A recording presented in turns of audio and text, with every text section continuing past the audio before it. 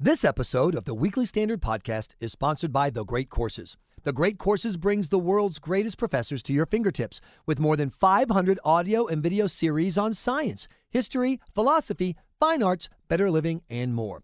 The Great Courses are available on digital download and streaming at thegreatcourses.com or on DVD and CD or via the Great Courses apps. Best of all, you can listen to or watch The Great Courses at your own pace without the pressure of homework or exams. And now, for a limited time only, The Great Courses is giving our listeners an offer of up to 80% off the original price of selected courses, including Writing Creative Nonfiction. For this limited time 80% off offer, go to thegreatcourses.com/WS. That's thegreatcourses.com/WS. Welcome to the Weekly Standard Podcast. I'm your host, Michael Graham. With us from the Weekly Standard, still nurturing his hangover from the excesses of the Weekly Standard Summit weekend, is Bill Crystal. Bill, how are you feeling? Gee, Michael, you know, what happens at the Broadmoor is supposed to stay at the Broadmoor. It was a great summit. We had 400 guests, lively panels. Thanks a lot for your participation. You moderated or immoderated the panels excellently. And it was really, Charles Krauthammer was terrific, John Bolton, and I thought it was lively and thought-provoking discussions, actually. And what people were interested when I got back to Atlanta, where I live, was how did the people feel about the candidates? How did the Republicans feel? And you did you did something to measure that. You did a straw poll. People had to rank 1, 2, and 3 their choices of the plethora of candidates. Who did well? It was striking. I mean, 2 candidates were just way out ahead of everyone else. Marco Rubio had 47% of the first place votes, and there were, I think, 18 names on the ballot, so that's pretty impressive.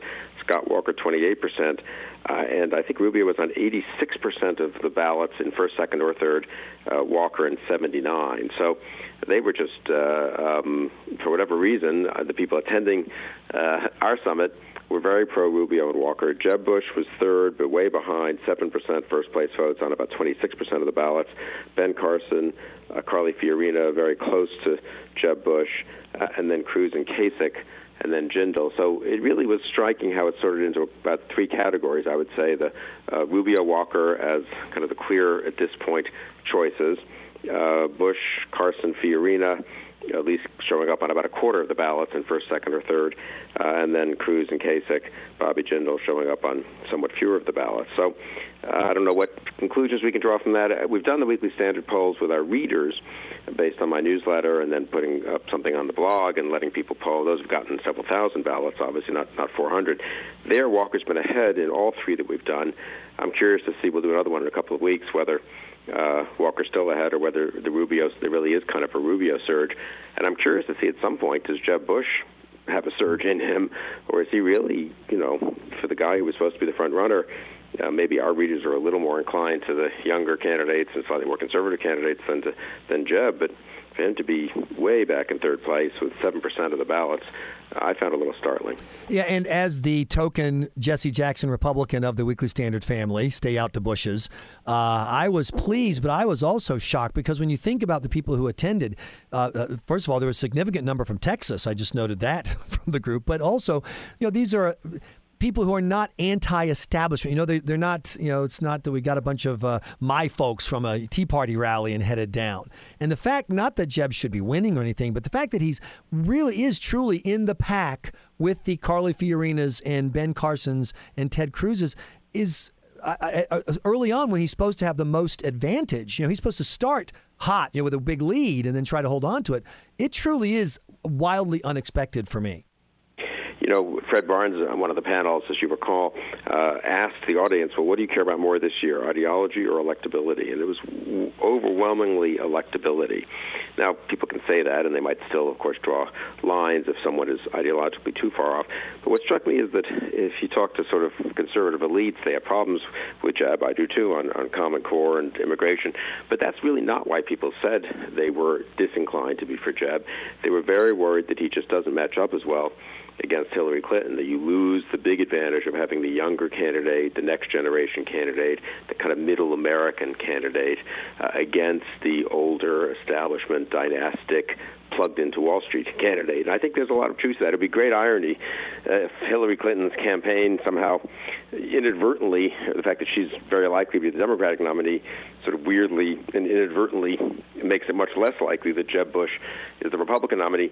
Ironic, partly because if you talk to Jeb's people 3-4 months ago, they thought Hillary kind of inoculated him against the problem of being dynastic and sort of someone who'd been in office a while ago. They thought, well, that can't really be an issue because obviously that's true of Hillary.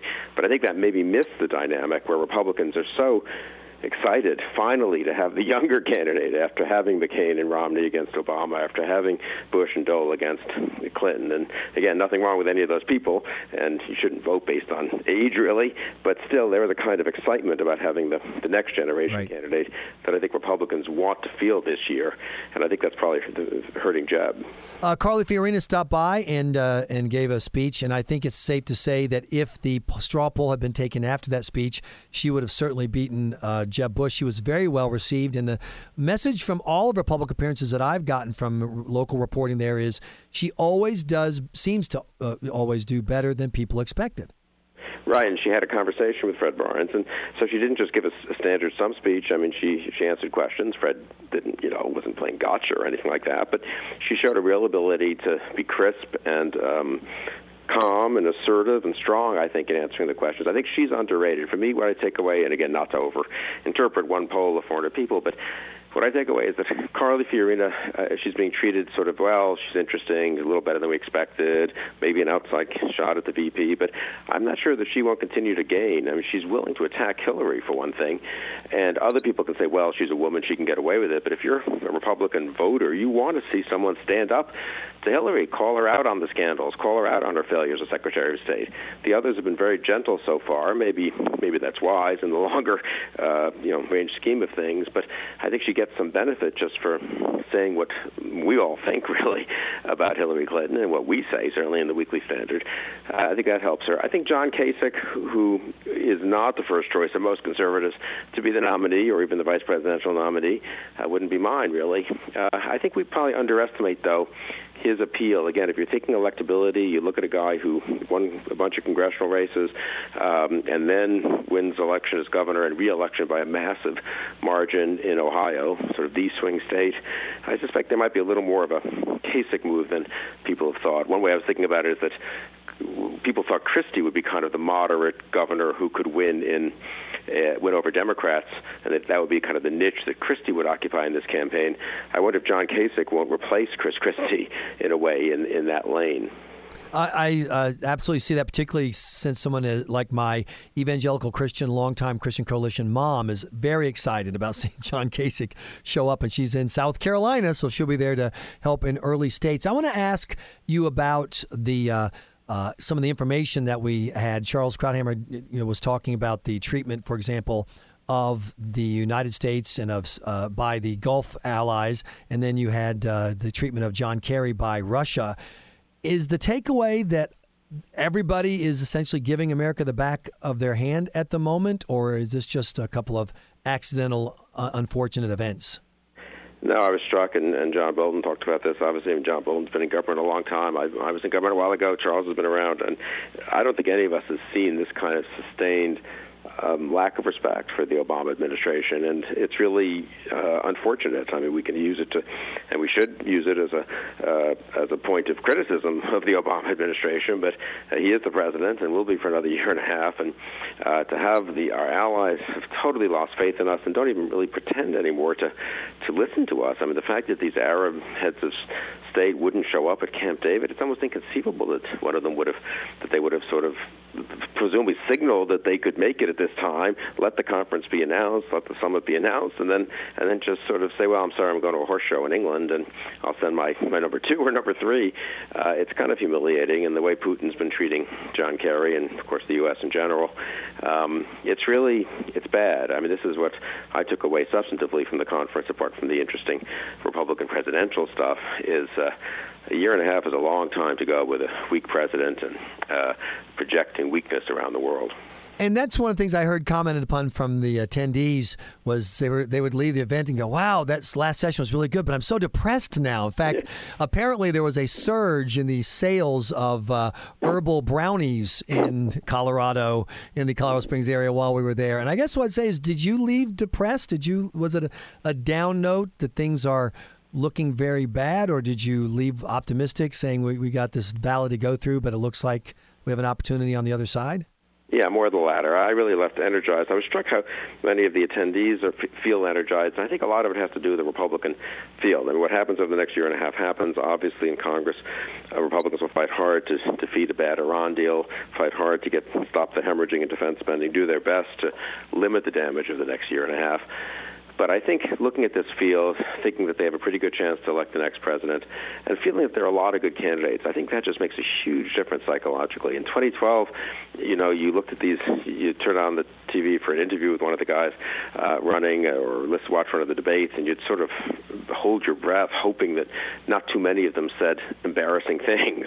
And this time, you sort of look forward to seeing them, but they're interesting, they're lively. A lot of them we haven't seen that much of, and as you were saying about Carly Fiorina, you have someone like that who kind of wouldn't have been taken seriously really as a candidate a year or even 6 months ago comes, and she turns out to be very good, and I think the same is true of a lot of them. So I think the quality of the field is a big plus for Republicans going forward, and certainly I think a lot of people at the conference had a sense of good cheer and optimism about the year ahead. Well, it was a terrific event, and as uncomfortable as I am saying anything nice to you, Bill, as you know, thank you for hosting my wife and I. We had a wonderful time, and my wife is not very political at all, and even she was fascinated by the panels, and so it just shows that what the Weekly Standard does, great stuff, and it's fun to be a part of. Well, it was great having you, and thanks for your contributions, and we'll do it again in a year. We've got the Alaska cruise in August. There's still a few cabins available for that, so if people want to come and have another good experience, that would be great. And but thank you, and it was a fun event and a cheering event, I thought. And parts of it will be appearing as podcasts in the future, so stay tuned to the Weekly Standard for Weekly Standard Podcast. Thank you, Bill Kristol, for joining us. I'm your host, Michael Graham.